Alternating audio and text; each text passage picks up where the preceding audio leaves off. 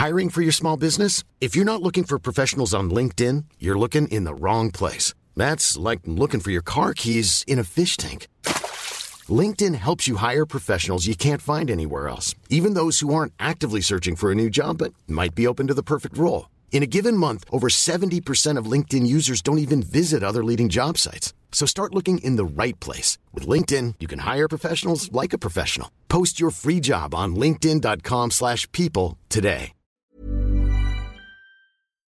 Hello, Poddleters. I hope that you're doing well. I've decided that my intros are a bit too boring and a bit stiff. So I want to have a bit more fun in the introduction. And maybe that is because this episode is very funny, very silly, but also gets quite serious. I speak to Jamie Windust, who is the contributing editor at Gay Times. They're also now an author. Their debut book, In Their Shoes, has just come out.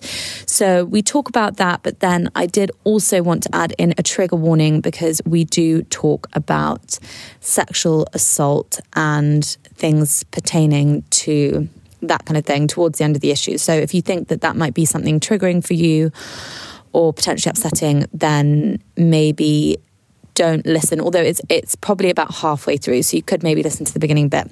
But yeah, I hope that you're all doing very well and, you know, surviving and thriving in this weird but wonderful time. And I really hope that you enjoy this episode, as always, with the wonderful Jamie Windust. And if you wouldn't mind, please do rate, review and subscribe. It really helps other people to find the podcast, helps me to get amazing guests. And hopefully it all comes around in one wonderful circle where we're all learning and loving and lolling together. Okay, bye.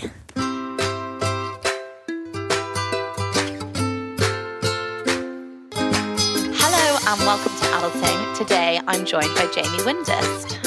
Good evening, good morning, good afternoon, wherever you are in the world. Yes, I'm back. Thank you very much. Yes, this is your second appearance, and I was just saying I keep wanting to go Jamie because the Jamie private school girl, but you're actually not. Tell us who you are because you're not Jamie. You are Jamie. Unfortunately, my whole career has not been a Chris Lilly impersonation. I'm Jamie Windust. I am a author, editor, and model. And do you know what? I added onto my list of things the other day, cultural commentator, because I think it sounds professional. I love that. I thought you were going to say cultural icon. I mean, if the shoe fits, and only if the shoe fits. I really thought that's where you were going to go with that. I was like so ready for it. So author's new. Author is new. I mean, dependent on when you are listening to this, that could be a mild lie. That's true. But yes, author. A book has been released from my brain. But it's not ready to well, you can buy it, but it's not out yet, is it? Indeed. So here's the plug, brace for impact.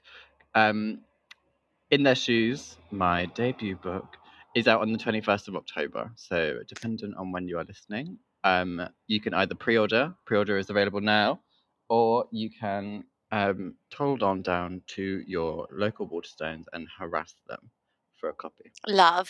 So how has your lockdown been, and when did you actually finish writing? So I feel like, did you start writing last year? Was it when you went to Brighton? Was that when you were writing? Have I just made that up? Thank you for your intrinsic knowledge of my life. You know what? You're also one of those people that I have a very select memory for. Like, for example, you went to that charity shop near King's Cross and did something that I now, every time I'm in King's Cross, I'm like, I need to find that charity shop. Oh my God, yeah, you do. It's really good. Yeah, I just love that we have very select memories of each other. But yes, that so is true. Specific. I wrote this book from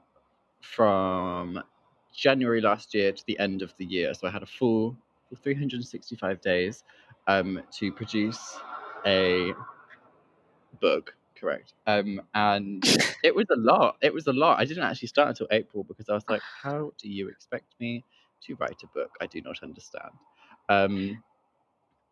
Because the process is normally they're very relaxed, I found, in the literary world. Very relaxed. They're like, yeah, just start. And I'm like, What do you mean?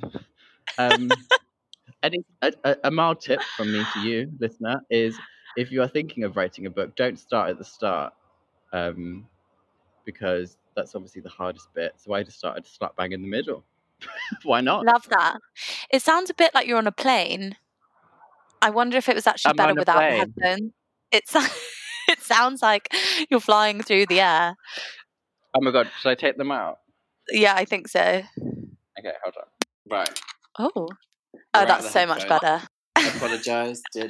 Right, I'm sat down now. I'm on the sofa. I'm relaxed. Oh, this is so much better. It literally sounded like we were in, in Spy Kids, the movie, when they go underwater in that like little tank thing. Do you know what I'm talking about? I do look like Spy Kids. I love Spy Kids. It's one of my favourite films. But so why April? Because I feel like that was when we were in the throes of lockdown. How did you find that an inspiring moment to suddenly start picking out bits from your brain? Oh, plot twist. This was April last year. Oh, of course. Sorry. Correct. A different April. It was a Um, different time.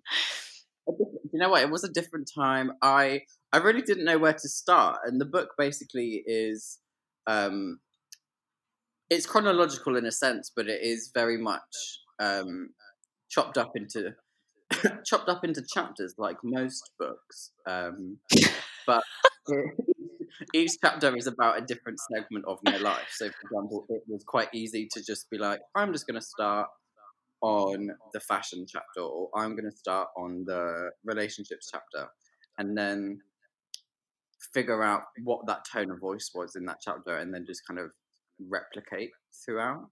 But I'd say that my writing style is very much how I talk, so it was quite easy. I just kind of wrote in quite a silly, conversational, chatty, crude way. And then, yeah. Did you get self-conscious about because when I at the beginning of the year was also thinking about writing a book, and also the same as you, where they're just like, just start writing, and you're like, I don't understand, I don't know how to write a book, I don't know what you want from me, what do you want from me? But I got really self-conscious about the way that I was writing, and then it became really convoluted, and I was like going over every sentence, trying to make it like the most amazing sentence from the New Yorker that you'd ever read, and it just absolutely fried my brain, and then I just gave up. Absolutely. Do you know what? I've done that now. I've just written a piece.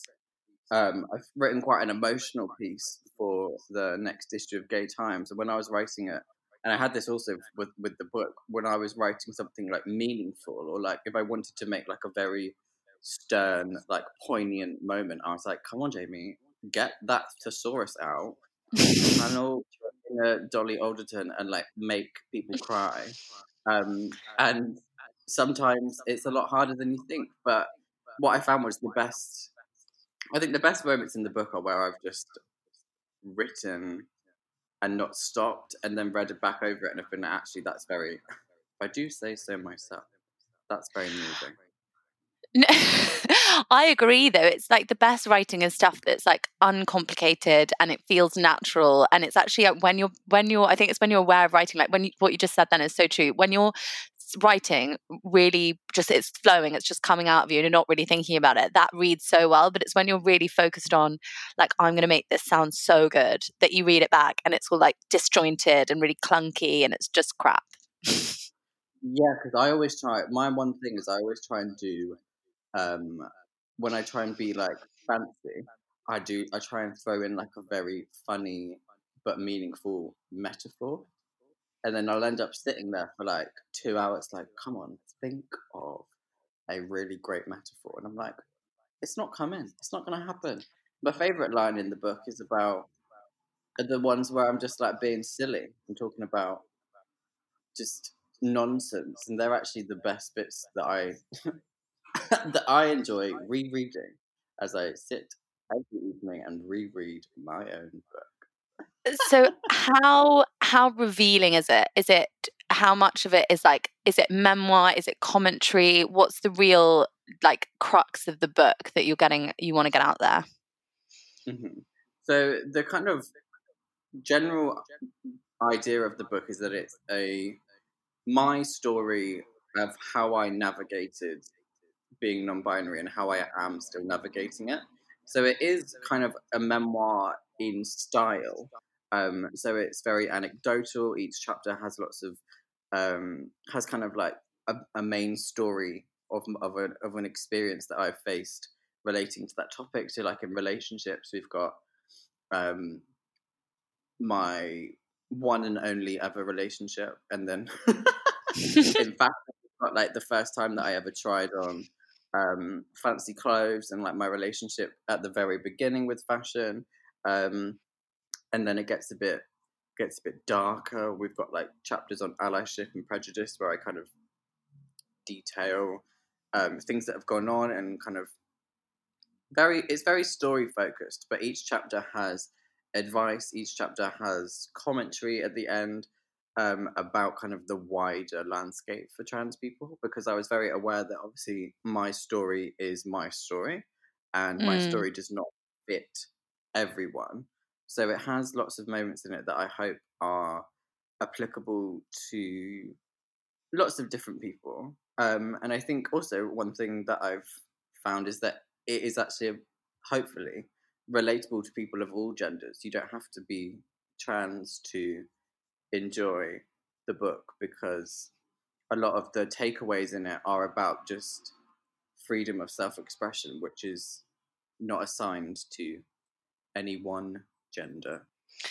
I feel like even in the time since we last spoke on the podcast, you've changed from leopard print elephant to Jamie Windust. And I feel like in terms of self-expression, you seem so you and so much more comfortable in who you are and really being yourself. I mean, I'm talking about online, so I don't know. But do you feel like this was the right time for you to write this book? I just feel like you come across as so much more confident and certain in being able to be Jamie. Ah. Do you feel that way? I do. Do you know what I mean? Do you know what? I was in speaking of leopard print elephant, she who shall not be named. I was in a shoe shop the other day, and someone came up to me and said, she was like, "Oh, I followed you since you were leopard print elephant," and I just put my hand on her back, and I was like, "I'm so sorry." I was like, "You deserve a lifetime achievement award for having to witness that period of time."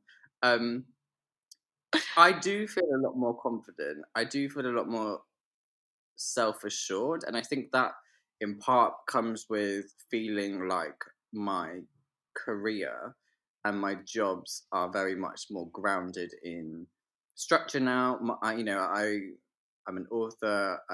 I'm a contributing editor at Gay Times. Like a lot of things have set in place, as it were. So I feel a lot more grounded. I feel a lot more confident in my work, which then seeps into kind of me as a person. And also aesthetically, I've changed quite a lot. You might not believe this now, dear listener / Anoni, but I am not wearing a lot of makeup. Which, Oh my God, j'adore. if you told me, you saw me last time, I was painted for about 10 people. So that has been really interesting to acclimatise to a new aesthetic, emphasis on the ass, and yeah, I'm Well, thoroughly yeah, because enjoying it. you always had your same like look that you would do, whereas now you do like loads of different looks, and sometimes you go au natural. I've actually started wearing more makeup just because YOLO. Are you like in mourning for me? So you're like, right, Jamie's not wearing a lot, so to counteract this, I'm going to wear all of the makeup that Jamie once wore. It's just so addictive. Like I started putting it's happened slowly by slowly, but like I started wearing eyeshadow and then I was like, oh, I can wear eyeliner. And then it's like, once you know how nice you can look, it's really hard to not try and do that every day. And I'm like, yeah, my face looks fine without makeup. But then if you take a picture, like it just looks so much better. I'm actually going to try and stop doing it because it's like, I'm like addicted to wearing foundation even when my skin's good. And it really annoys me because I'm like, just let your skin breathe in the air. Because I started wearing like no makeup, and then I was like, oh no, we can dabble with a little bit of concealer here and there. And then in the months since then, I've now my now natural makeup is obviously foundation, bronzer, highlight, powder, which for me, oh, voice break there. Yes, I am stretching. For me, that's not a lot of makeup, but for maybe a regular Joe or Joanne, it's still quite a lot of makeup, but it's alright. We No, get I'd on say with it. that's like a natural look. It's not like a, wham bam glam, ma'am. Yeah, and it means that when I do wham bam glam mam, I enjoy it a bit more. It feels like more of a treat almost. Yes, this is my problem. I feel like I don't know where to go next because I'm so basic. Like I'm like a brown eyeshadow or a pink eyeshadow, and I haven't really gone any further than that. So this is what keeps happening to me when I go on a night out. Not that I'm going on nights out at the minute, but in life, I can't go any further than I've already gone. I need to like get more experimental. Have you ever heard of blush? Have you heard As in, crazy? the blusher, or is it a thing? Yes. It's a very new trend. I don't think many people are doing it, and it's called wearing lots of blush. I think you'd look great with blush. It's so funny you said that. Yesterday, for the first time, I got something like a creamy blusher, but it was like a peachy one, and it did look really good. But the thing is, because I go so red anyway when I get embarrassed, I was always quite scared of blusher because I spent my whole life trying to like de-red my face. So the idea of like putting on something that would make my face pink when I've spent my whole childhood being mortified by like how red I would go, it seems quite alien to me. I mean, well, peach is a good shout. However, I have to get something off my chest. You could call this an adulting exclusive if you cared. I hate cream blush. I've said it. I've said Oh, it. I've said it. I mean, why is that? it for me it doesn't work because I wear so much when I do my face. I wear so much foundation that if I was to put cream blush on, it would just I'd have to put the whole pot on for it to come through. Because obviously I wear too much blush. There we go, I've said it. On people like you, my love, a nice little dabble on the apples of cream blush. Chef's kiss. Well, so what happens with me with the powder is for some reason, powder just sits on you can just see the powder. It must be something to do with my skin type. Like it doesn't look good. I always want to do a powder contour because I feel like you can get like a sharper definition. But whenever I do that, it just doesn't work. So all of my makeup is cream, like including my bronzer. Whoa, that's risky. Yeah. I've got a lot of I know. for that. It is unusual. I'll take that. But it's just how I roll.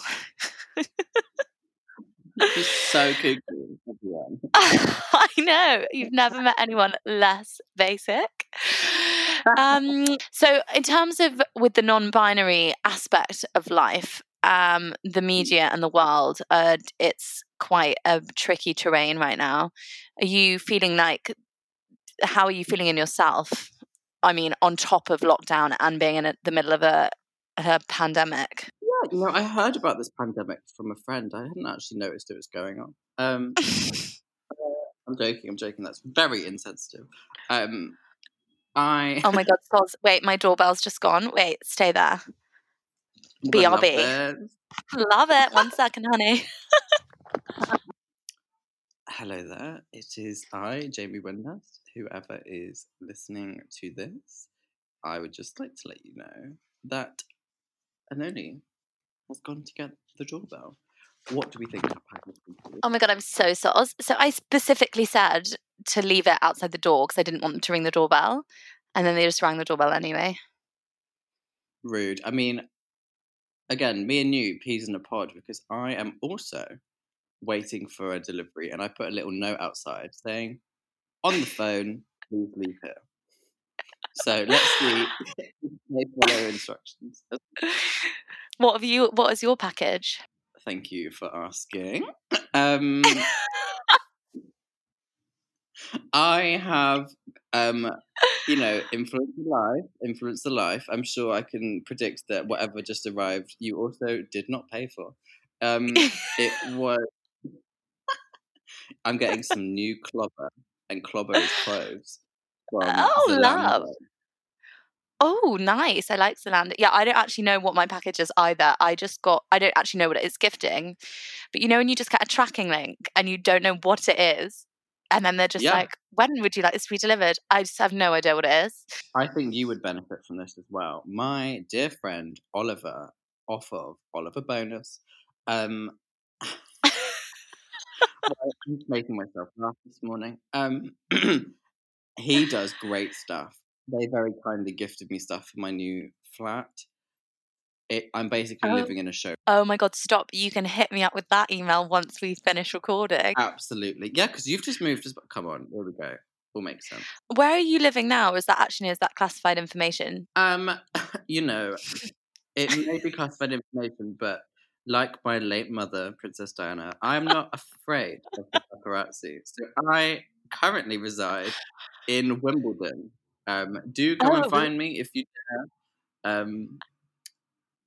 But yeah, I'm going to come I've and been find living. you. Go on, dare you? I'm going to come and find you. But where have you always been south? I've always been south, but I've been living. I finally moved out on my own in July, and it honestly is the best thing that's ever happened. Oh my God, living on your own is amazing. I mean, I've just moved in with my boyfriend, so that's really rude to say, but it feels like living on my own, living with him, because it's kind of like, it's different from living with a flatmate, if that makes sense. Yeah. And you can. Is it because you just pretend he's not there the whole time? Well, he's actually going into the office at the minute, so he's actually not here in the day. And also, we both like our own space, so we're really good at being together, but not actually. So we just like sit together and read, like losers. Now, I'm gonna have to say this because I've been meaning to say it for a long time. How, when your boyfriend has the face that he has, how can you just sit there and read? I'm sorry, I don't understand. To be fair, I do sometimes get distracted by his cheekbones. They're really they're amazing, but I'm just offended for my own cheeks because his is so sharp. It's really upsetting. But also, I have known him for like over 10 years, so it kind of like you get used to the face. It's his attractiveness is now numb to you. No, like this morning when he was getting ready for work, I was like, shit, you're so hot. But and I was lying in bed like, wow, you really do look great. So it's not it doesn't wear off, but you're just kind of like, you do take it for granted. I do think that sometimes I'm like, shit, I'm really taking this for granted. He is really hot. He also has a great personality. Just want to put that in there before we objectify him too much. He's on my list of people that it's not a physical list; it's just a mental list of people that if I ever met, I would not be able to react. For example, this happened the other day. I went to a dinner party for the first time in my life, and it was in North London. So I'm sure you can imagine the caliber of people. No offense, but it was a very posh affair. Okay, very posh. And there's a guy there that I had said to the person whose dinner party it was, I was like, if this guy comes, you need to let me know because I need to prepare myself. Not with a razor, but just mentally, I need to prepare. And he tapped me on the shoulder and I didn't know he was there, turned around and I just went, Christ, your eyes. And then immediately felt embarrassed. And then when you just have word vomit, I was like, he was talking to me and I was like, I'm so sorry, but I'm distracted by your face. And then he kind of laughed and then just like didn't talk to me again. So is it someone famous or is it someone I would know? Unfortunately, it is not someone famous. He does look like a grown-up version of the boy from Love Actually. Oh, love that. Cute. Is that your type? Good evening. Do apologise for my actions on the night of Saturday. However, I'm an author now, so come on down. That's the thing. I know that you actually are like a professional journalist and you have some like more highbrow layers to your name than influencer. But when you're an author, it really changes the caliber of person that you are and you kind of can, It's just so much more grown up. Like I'm hashtag gel. It does feel very grown up, and also it feels very grown up to have that as well as contributing editor. Like the other day, I don't mind telling you, Anoni, I was on the news to talk about trans stuff, and they were like, "What would you like us to put as your title?" And I was like, "God, I can put contributing editor now. That feels very official." So yeah, it is quite nice to have titles, isn't it? It's quite Yeah, I juicy. mean, I just say podcaster. I hate saying influencer. I just think it's a bit cringe. Sometimes I just make stuff up. So I've like upgraded from podcaster. I just say I'm a presenter, but then people think I'm on TV and I'm not. I have to be like, oh, just a little old show you might not have heard of. But one day we'll get there. I think I have good faith. Absolutely. Like, cultural commentator is an upgrade from basically just being, it's basically just saying, I have opinions on the world. Who doesn't? Everyone's a bloody cultural commentator. But, you know, it just sounds quite nice, doesn't it? So what are your cultural commentating comments for me today? What are you thinking about the world? Anything in particular that you wanted to comment on? I'd like to comment on the price of oat milk. Outrageous. Um, what serious things should we discuss? I think at the moment, the pandemic is causing us a bit of a ruckus. A little I bit. feel like I don't know if this is relevant for the listeners, but does anyone else? And I understand I can't hear your responses. But is anyone else just kind of a bit like so confused by everything at the moment that we're kind of like we don't have any idea what's going on, so we're just kind of like bumbling around, still trying to be careful, still mildly aware of what's going on, but just like also having absolutely no idea. Totally. And I feel like there's this weird thing where I'm following like what the rules say. As in like I'm socially distanced, but I have gone on holiday and I've like gone to restaurants but socially distanced. And I'm like, well, I'm doing what it says we're supposed to be doing. But then other people who perhaps are more anxious or shielding are then like, no, that's not what you're supposed to be doing. So then you feel really guilty because you're like, oh, okay. And you don't know who to listen to.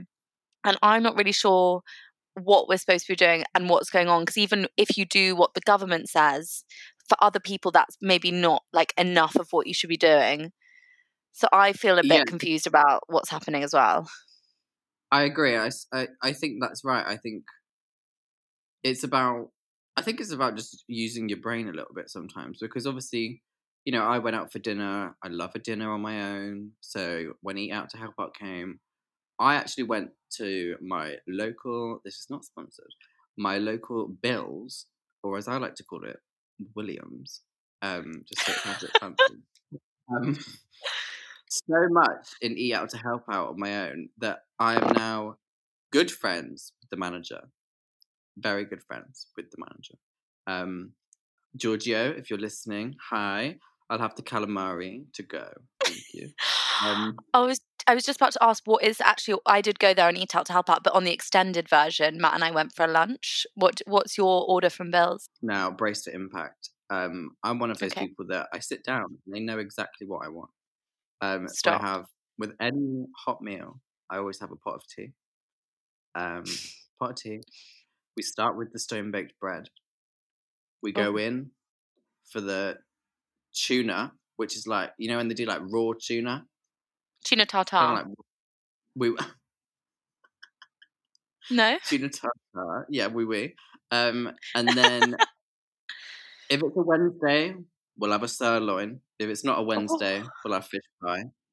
And then we end on what they describe as lemon meringue pie in a glass, which is like a lemon cheesecake slash lemon meringue pie hybrid in a tumbler glass.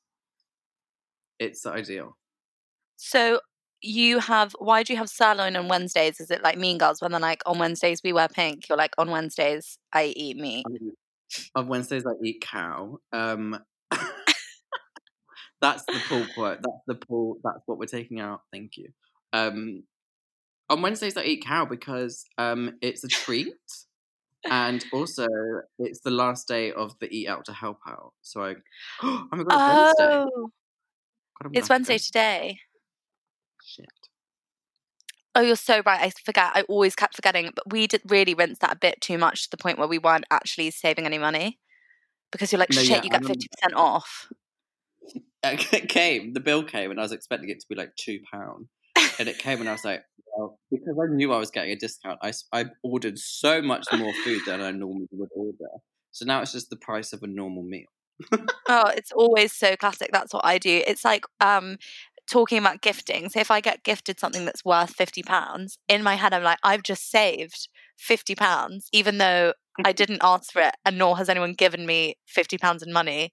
So I definitely haven't saved it. So then I will think, oh, well, this thing costs £100. I can buy that because it's basically like having £50 off. So, and then Matt's like, this is not how maths works, but in my mind, makes complete sense. That's like, so get your extension lead out because I'm about to plug.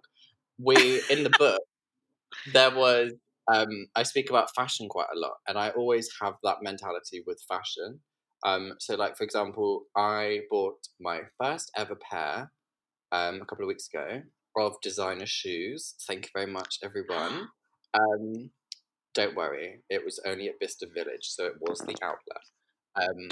But have you ever been to Vista Village, by the way? Oh my God, yeah. I used to go there all the time when I was younger. It was literally like my mum's favourite weekend out. Olive, That's what we do as children when other people went to like centre parks. Our mum be like, come on, girls, we're going to Bicester Village. your mum is a legend, by the way. Can I just say that? Oh, she so is. She is just the best person in the world. If there ever was the personification of a blow dry, it's your mum. And she just has that natural bounce to her hair. She doesn't even blow dry it very much anymore. Are you joking? No, she's just like that. It's just who she is. But, oh yes, so my funny shoes. I bought the shoes. Versace, thank you very much. Thank you, I was going to ask. And I wore them, as you would, because you've bought something. I wore them, and then 4 days later, they had a tear in them. They were a nice little pair of loafers. So I obviously stopped wearing them, got on the phone straight to Donatella, and I was like, babe, what's happened to my shoes? What fabric are these shoes, sorry, if they're tearing?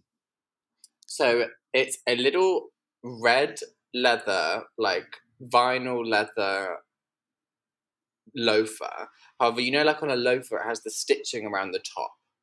Yeah. So it's like round the rim, like a pasty, and that's where the tears were. So I obviously was like, Donatella, what's gone on here? You need to fire someone. And they emailed me back and were like, hello, Jamie, we can offer you a store credit or a replacement. And obviously in my head, relating back to our previous conversation about money, in my head I was like, God, that's free money.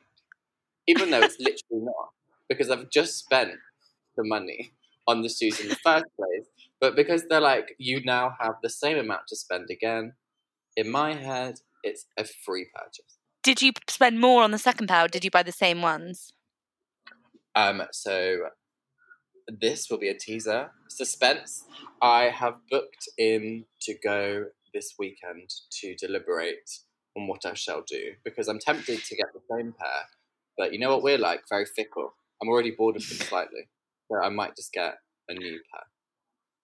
Because what I would do if someone gave me, and this is why I'm so bad with money, but I'm getting better, but this is the kind of thing I do. So someone would give me a voucher, in which case I would then spend the price of the voucher on top of the voucher.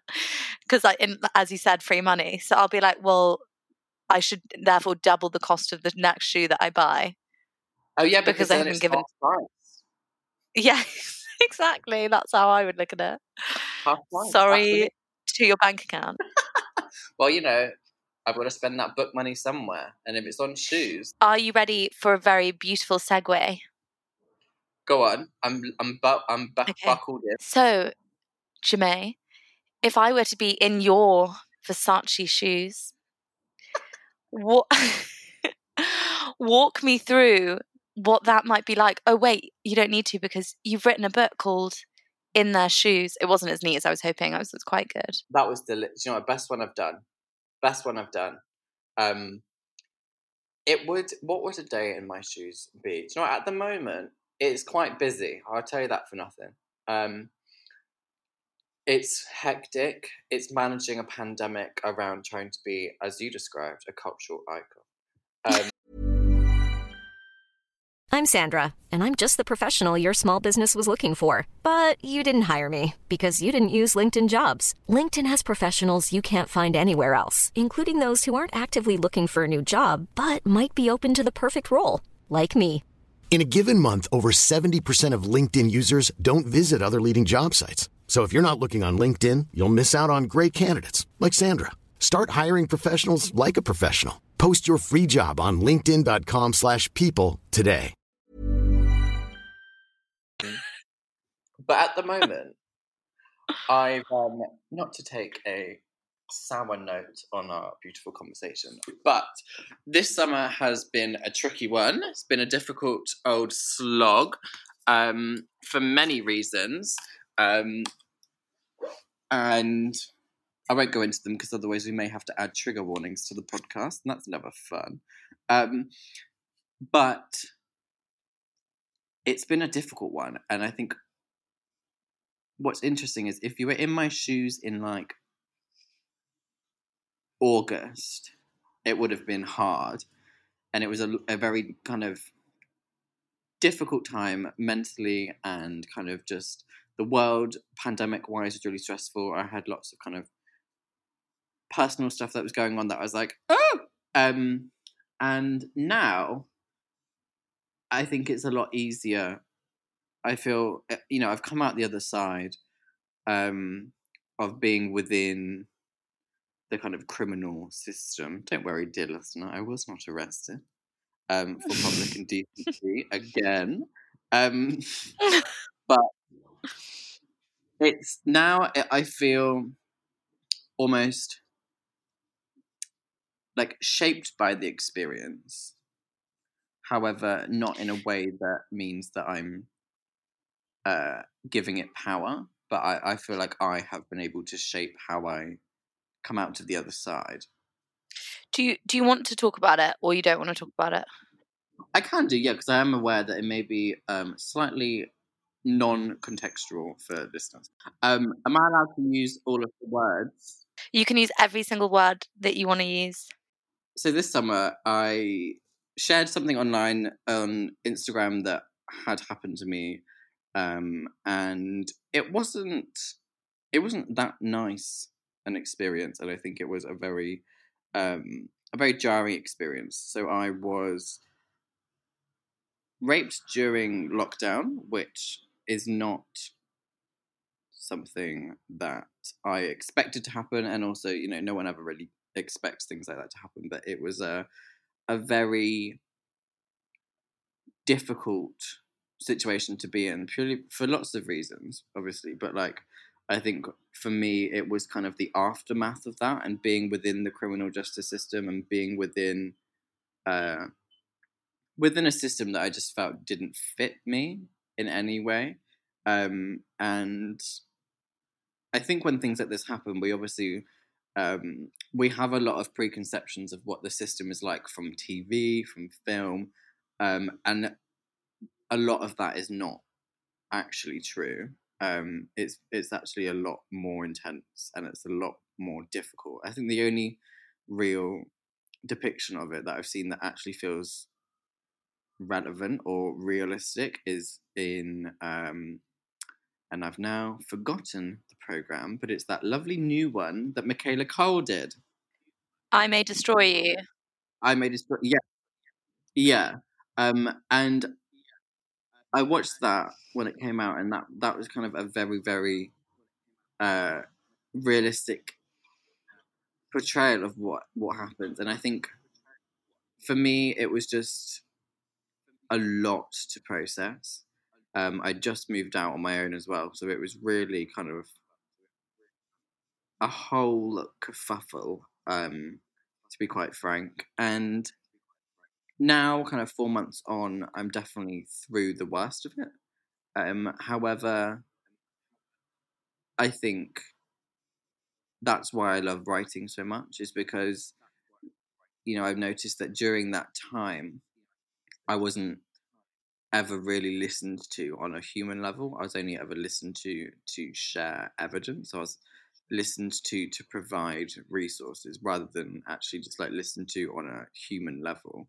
So to be able to write about it and to be able to put that out there, which I'm going to publish in November, was and has been really cathartic, because a lot of people for trans folks and marginalized bodies say that we shouldn't share our trauma constantly because it's trauma porn or because it's what's expected of marginalized bodies. But I think that obviously has a place and you should never be expected to. But if you decide to do something like that and share your story, and you are in control of sharing that story, I think that is one of the most powerful things you can do. So, for example, like I say, for the next print issue of Gay Times, I have written what would have been my victim impact statement that I would have read out in court. So I have written that to be published, and it was completely my idea, completely my kind of motivation. I worked through to get to that idea from working with my therapist as part of my closure, and yeah, it's felt really nice actually. I was really worried about doing it, but it's felt like I'm able to put the full stop on it rather than the police deciding when things end and when things are done. So for me, doing this is really, for me, it's me being selfish. It's me being able to control my narrative. Um, so yeah, that's that's the context, if anyone was wondering. I don't think it's selfish. I think that, as you said, it's really important that when we feel that we have the power and we want to share something, that we are able to. I don't think that's selfish, because there will always be someone who needs that story and who needs to read it. And there might be people who don't, but that's why we have trigger warnings, and that's why we have the ability to, we've got to take ownership over what we need to absorb and digest and read. I don't think it's selfish, and I'm sure that it will be very impactful for lots of people in that, who've been through those situations. So I wouldn't look at it like that. So what was the final outcome of the case? So I reported the case the night of, in June, and then in October, they basically were like, there is not enough evidence to go to trial, and basically what in these cases it's a very difficult, or as they describe it, it's apparently a very difficult crime to what's the word, Persecute. persecute, because there doesn't just need to be evidence of it happening, but there needs to be tangible evidence that beyond no reasonable doubt the person that is being accused understood that you had not consented but still continued. And I remember I went to them in October for a meeting for them to basically sit down with me and explain why they've decided to not take it any further. And they were discussing the kind of difference between what socially we see as the definition of consent, which is obviously a definition that most of us understand and is kind of known, whereas the definition of consent in the criminal justice system is very, very different. And that was quite interesting to me, because you'd think that something like that would just have a definition and then you can carry it through, and it would remain the same. But yeah, so the case was dropped, and I was basically told I can either take it to court myself through like civil court, or I can lay it to rest there. So I decided to just not move forward with it. So what is the definition of consent in the criminal justice system then? So they kind of explained it as it's similar to, it's obviously related and similar to the kind of social definition, but the difference in the criminal justice system is that consent there has to be proof that there is no consent. So there has Right. to be a level of, it's very evidential, so there has to be evidence of the lack of consent.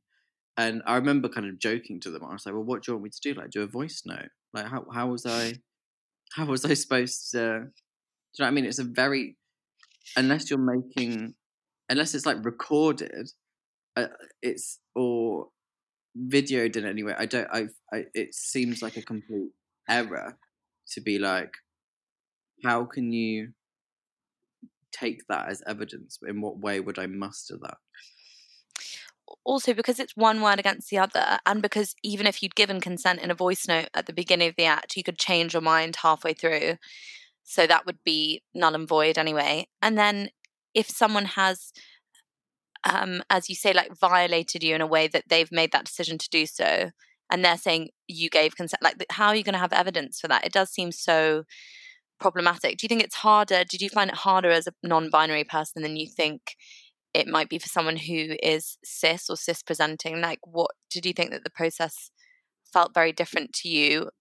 You said earlier that you felt like you didn't fit the system, and I wondered if that was down to gender identity or. This is fun, but by the way, I've not said this yet, so this is fun. I'm a bit scared, but I think it's fine. Are you feeling that? Are you feeling okay? Oh no, yeah, I feel fine talking about it. I'm just kind of, it just feels quite nice. Oh, that's good. What? Yeah, so kind of the feeling of me in the system as a non-cis person was very, kind of from the very beginning, it was very difficult. So as I reported the crime, officers arrived to me, and I explained what had happened, and because of the nature of it being a same-sex situation, the two police officers basically were telling me that they didn't understand. They didn't have it. They were like, "We don't have experience with this type of thing. We don't really understand what you mean," which was really odd, because I was like, What you if meant I can, about the actual violation, or what you meant about your own gender? so they didn't understand some of the language that I was using around same-sex sex. So like Right. two people of the same sex having sex, they just didn't understand the language that I was using. So for example, like top and bottom, or even like anal. They were like, "I don't understand." I was like, "Right, What? okay." They didn't understand like I think that with queerness, there's often we have more access to hookup culture, Mm. and when I tried to explain that it was just a hookup, they didn't understand that. So what they had to do was they called out, which at the time was not funny, but now thinking back, it is quite funny. They had to call out the special LGBT police officer to Stop. come and effectively act as the translator um, to what was going on. So he he arrived. And talked to me, spoke through it with me, and kind of literally, I would say it to him, and then he would say it to the other officers, which I was just very, very baffled by. I did in that instance with the LGBT officer explain to him that I was non-binary, and I explained, and he was like, "Oh, that's fine." And then he turned to his colleagues and he was like, "Oh, by the way, guys, he's non-binary." And I was like, "Ooh." And But at also, this point, he should have said they're non-binary, right? yeah, absolutely. So like, there was a complete Lack of, disregard. yeah. And then moving forward, kind of when I was working with the detectives and looking and kind of speaking about that, I tried to make sure that they understood my identity in relation to this crime, because I didn't like the idea of me being spoken about or written about in their reports in the wrong way. And it just was never really listened to. It was kind of, when I would bring it up, it was kind of reacted to with very defensive language, being like, we would never do that, we don't do that,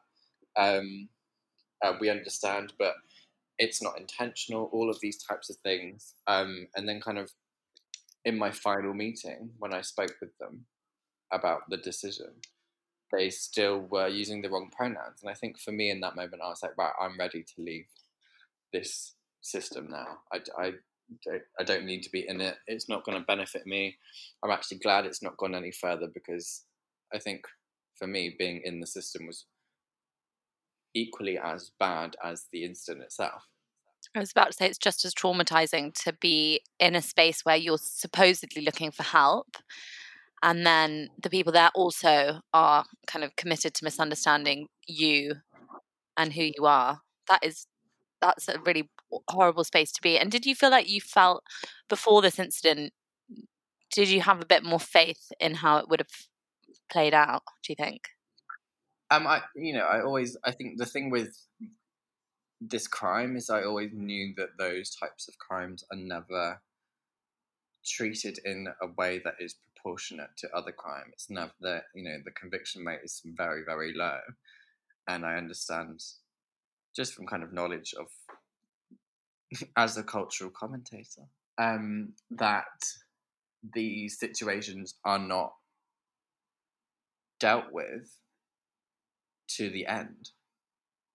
So, but did you expect, what I meant by that more was like, were you expecting to feel more safe going through the process than evidently you did? I think one always feels like ringing any form of emergency service.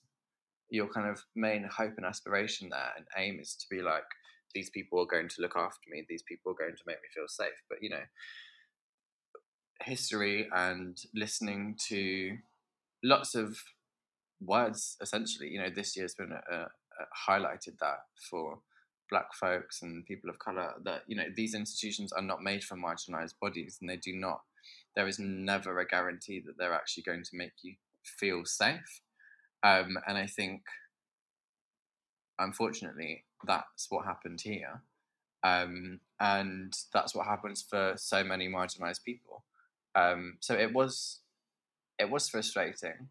I had lots of other kind of incidents with them over the past few months where it really made me think about the discussions around defunding the police. I'm so sorry that you had to go through that. It just all of it sounds so traumatizing on top of each other, and I completely agree with. I was reading so much into the idea of like the abolition of the police and defunding them, and your brain really starts to like imagine a world with services that are applicable to the people that need them, rather than this police force which actually like only really have one skill. They're not trained to be doing it, and actually it's more about kind of changing the way that we have this money put into people to look after us. You'd have a specific mental health paramedics type person that would come when you rang whatever number, and then you might have someone else who's good at dealing with domestic situations. And it's not about not having those people there at the end of the phone, it's about having the right people there. And I think that's why people get confused. They suddenly imagine like anarchy without police, and actually it's total opposite. It's still very much like there's a social justice system, but it's in a different means of it's a different set of players, rather than the wrong ones who don't know what they're doing, for want of a better phrase. Absolutely. It was a very blanket situation. And I think we're seeing it more and more, and especially with lots of trans charities as well that are losing funding, or that so many things are happening at the minute where there's being so many cuts to these really important lifelines for people. And I guess the hope is that with books like yours and voices who are able to hopefully puncture through some of the mainstream conversations that we see playing out in proper publications and also just on right-wing Twitter, that hopefully with like your voice being loud enough, it might give people access to why these things are so important. I think that so many times we just you're just not given the right space to talk about these issues. And I don't know what news channel you were on recently, but I always come back to like Piers Morgan's Good Morning Britain, and you just see the way that marginalized voices are kind of propped up as being I don't even know what the right word is, but they always have an agitator to play against this person who has is not the default voice, and it's just not good enough. And it's not good enough to help people understand why the status quo right now isn't helping people. Yeah, no, absolutely. And I think it's, that kind of narrative, a lot of people claim, like the Piers Morgan narrative and the agitator kind of dynamic, they claim that it's very harmless. They claim it's in the essence of free speech. However, I'm a very privileged person in the trans community, and this is how I was treated as a result of conversations that happen in right-wing news and on mainstream media. These conversations mean that the conversation is instantly and continually sidetracked and derailed in a way to focus on very minor issues, whereas actually, there are situations like that I had that need more reform, but they are never spoken about because, Piers Morgan wants to talk for an hour about foolishness to do with transness rather than the actual issues. And it screams to me that actually a lot worse is going on for less privileged trans folks in these systems. And it's frustrating. I think it's the same that we see everywhere with this idea of like, as you say, he'll get caught up in the idea of like women being spelt with an X for an hour, rather than talking about the fact that our National Health Service can't cater to certain people, or that we don't have adequate mental health training, as you said. And we see this the whole time where we have these kind of like culture wars, or these like really small peer-to-peer arguments being lauded as the issue, when actually the issue is much more systemic and legislative than any of these kind of like faux battles people have on Twitter, because that's not really what anyone, like that stuff doesn't really, it does matter in some ways, but if we fix the core of the issues, then hopefully those things on the top layer wouldn't happen.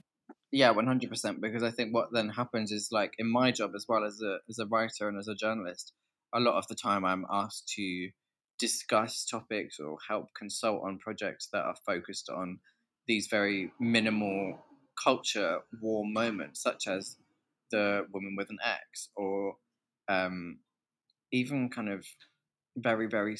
I know it's an issue that people need safety for, but like changing rooms and bathrooms, like these topics get so ingrained in conversation that actually, like we've said, the main crux of what actually we need help with is lost, and it also prevents people from actually doing the work and being active allies, because they see these conversations around these minimal issues, and then it kind of plays into that idea that trans people are just causing drama for drama's sake, when actually it's never trans people that bring these issues to the forefront. It's cis people. And then it's painted as trans folks constantly arguing for tiny little issues, when actually we never bring these issues up. We just are then asked to comment on them. And then it creates this dynamic of that we're just moaning all the time. And it's like, well, oh no. How do you feel about, because I think we're in this moment of a lot of like virtue signaling and woke signaling, where not even print, just publications will, as you say, like ask you for your comment on something and then position themselves as progressive or part of the conversation, and actually then again they're just feeding into the same thing. Like, do you think that that's moving forward? Is that changing? And like, because obviously, as we know, we need to have people, and you being contributing editor, that's the kind of important stuff, like people sat at the table rather than just doing a lip service on the pages, which serves more to the people at the top than it does to the people that it's supposedly catering for. Have you felt that we're in a position where things are changing, or is it still a lot of kind of lip service? I think there is definite changes for example, like my role with Gay Times is a great opportunity for me to control a narrative in a way that allows me to share work that is joyful, and also it allows me to include voices from the non-binary community that aren't always shown, which I think is great. And it's like, it's what I call like by for journalism. It's by the community for the community. And I think when you have like little think pieces that crop up written by non-trans written by non-trans journalists, um, and they ask you for comment, sometimes it's helpful because there is an element to conversations like that that are like, these words are going to go to an audience that don't necessarily engage with these conversations all the time. So therefore, if they can read a piece that is well written and has trans inclusion in it, then that's not always a bad thing. However, it does beg the question, should we have to be reading these little think pieces about bathrooms, about women X, about, you know, very, very small issues? You know, I'd rather see journalists ask me for comment on reform and actual positive changes rather than should I be allowed to try a dress on in Urban Outfitters. Mm. No, I completely agree. And I think that's where even I am starting to realize that sometimes even some of the conversations I have end up being quite surface level, because whilst it is important, and I feel like our generation perhaps more than ever are so we're really pernickety and we want to do things right, and so we are concerned about some of the small stuff because we're like trying to do everything from the ground up, like we want to get things right.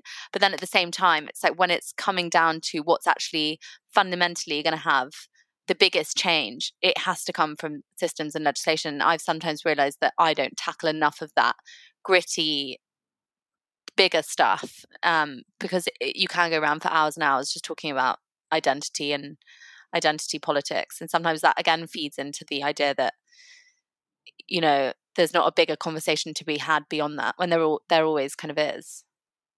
Yeah, absolutely.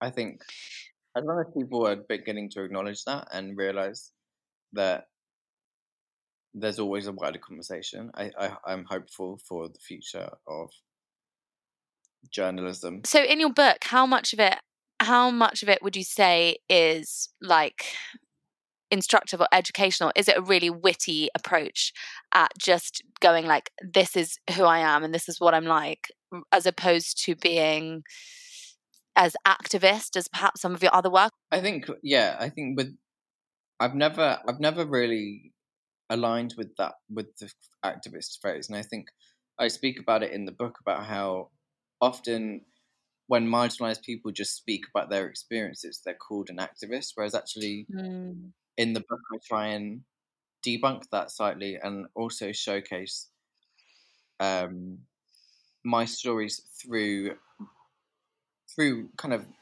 wit and humor, and try and avoid and almost take the piss out of like live, laugh, love, and just do it, and all of these mantras. Because often when you read books that are supposed to give you advice, it's very much like, you can do it, and it's like, yeah, I know I can, babe, but like, it's not my fault if the world around me isn't letting me. So each chapter has kind of a list in each chapter of like 10 things I would say to a non-binary person about, and then it's each chapter is about the theme. So like 10 things I'd say to someone wanting to explore fashion, or 10 things I'd say to someone about how to deal with their mental health. So there is practical advice in there, but I think unfortunately the kind of initial reviews that came in have said that it does feel very like practical and realistic. It's not super like rainbows and, you know, glitter everywhere. It's very like gritty and honest, but in a way that's hopefully relatable to people. Yeah, and I think it's important to be able to, you know, as you were saying earlier, like to be able to tell your story and not sugarcoat things and not try to make people feel comfortable or, you know, it's got to be truthful, I think. And I think that it will be funny knowing you. I imagine that it's going to be absolutely hilarious because you're a funny honey. What can I say? Well, if you've listened to this and you've let out a slight exhalation through the nose, then like that, then then you might like it. Also, I know this isn't something that should. Someone said this to me the other day, like, Jamie, you should not say that to try and sell your book, but it is only 200 pages, so you could whip through it in like a week. That's a couple of tube journeys. I think that is a massive thing for people because I love reading anyway, but lots of people that don't read always ask me to get really intimidated. People do just prefer a short book because also I think our concentration span at the minute with everything that's going on, it's actually really hard to stick to something that's too thick. So something that's like manageable, 200 pages is a really good amount, is actually much more alluring than like a massive chunky fat book. And it's got a picture of me on the back, so... Oh, love. Well, the last thing, which I didn't prepare you for because we did this, so we organised this in such a slapdash manner, love, was that I meant to ask you, but so I can give you a bit of time if you need to think about it, but at the end of every episode this season, I'm asking people what their 3 favourite books are, but obviously they don't have to be your all-time favourites. They could be like your favourites right now or like childhood book, anything. Do you have a top 3 books for me? Okay, so I'm looking at my bookshelf as we speak. Love. And I would say a book that I read last year that I read, I